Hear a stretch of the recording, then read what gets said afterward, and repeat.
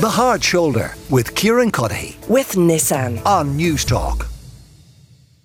You're welcome back to The Hard Shoulder. Kieran Cuddihy with you until 7 o'clock. Cuán Ó Flatharta, presenter of Splanc, is back with me. Yesterday he recommended The Offer. It is on Paramount Plus. It is a 10-part TV show about the making of The Godfather. It is absolutely brilliant, full of little tidbits. And the whole premise of these recommendations to Cuán are that they're not the things that everybody is talking about. Anybody can recommend the new Game of Thrones series or the new Lord of the Rings or whatever else you're having. These are things that you should be watching, well worth watching, but maybe they've flown under the radar. So, like I said, The Offer on Paramount Plus or Sky Cinema, if you have it. That was the recommendation yesterday. Cuán, what are we recommending today? So, Apple, big day for Apple today, of course. Their big launch, as they always do every September, the new phones. But it's kind of like an afterthought. They have a TV studio.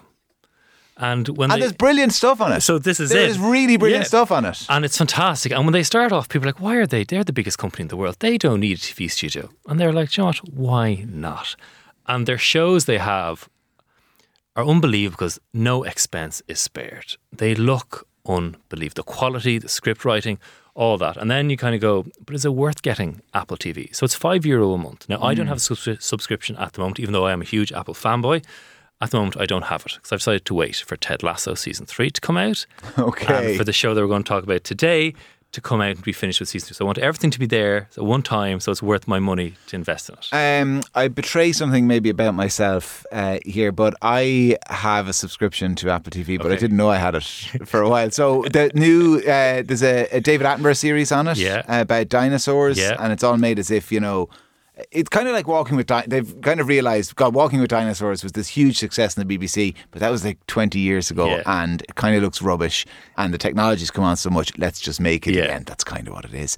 But and I saw it and I thought, God, this would be great. I love this type of stuff. I think my kids would love it. And I said, I'll sign into Apple here to see how much it costs. And it signs in and it starts playing the first episode. You have an Apple device and the already. penny drops. And I was like, oh my God, I've got Apple TV. So they have Ted Lasso. They have Sharon Horgan's new show, Bad Sisters, at the moment. They have Acapulco, if you want something light. They've got Severance, which is an unbelievable show that finished there a couple of months ago. They have Slow Horses. They have Foundation.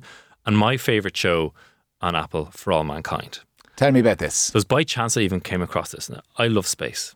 Space is just fascinating. And like, okay, it's beautiful and all that, but it's so dangerous. And again, so yesterday we talked about The Offer and how Godfather was made. For All Mankind is an alternative history of the space race. Oh, right. Okay. Oh, I love a bit of alternative histories, a few what ifs. So it starts off in America, 1969, ready to go on the moon. But doesn't Russia beat them?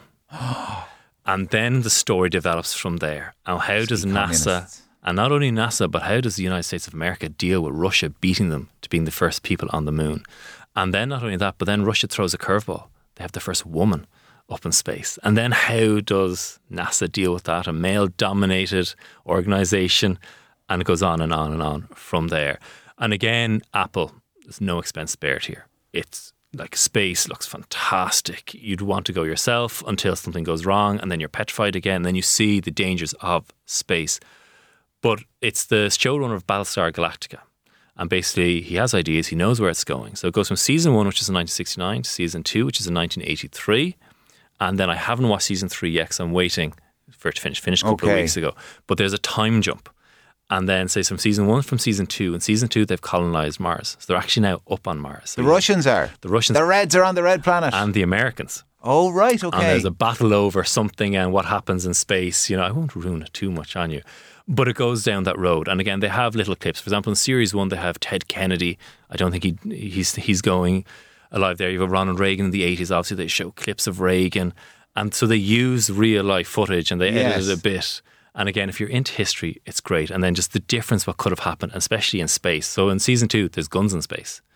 And then there's all the talk of like, who's going to shoot first? Is there going to be a war? Is there going to be another war? And is the idea being that the Americans raced ahead from the mid-60s onwards, but in this, because they didn't, they continued to compete. So they had they couldn't just like turn around. The Americans turned their back on the moon basically in the early 70s. So that's but they couldn't do it. They had to keep going because the Russians were doing it. Exactly. And then you see how NASA itself evolves. And then, like Apollo 13, like one of the best scenes of when Houston and everybody's together and, everybody waiting, watching the screens. Yes. There's bits like that. And again, it's easy. It's, Oh, yeah.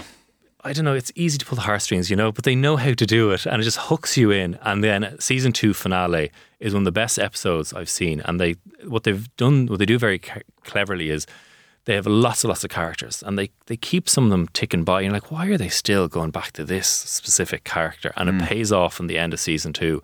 And one of the most heartbreaking emotionally scenes you'll watch. And I highly, highly recommend it for that alone, nearly how they build that story up and how they conclude. And I can't wait to watch series 3. I said waiting in another couple of weeks. Okay. Do we know when that's set? Do you know when it's set? I mean, is it beyond, if it's I guess we're already into alternative history in 69 and 83 in this show. But I mean, once they go beyond 1990, we're really into alternative history. So the end of season 2, they jump to 1995. Okay. Oh, great. Okay. And one of the problems is the aging process, because it's pretty much the same actors they have. So, for example, Joel Kinnaman, who's in Suicide Squad, is the main astronaut in it.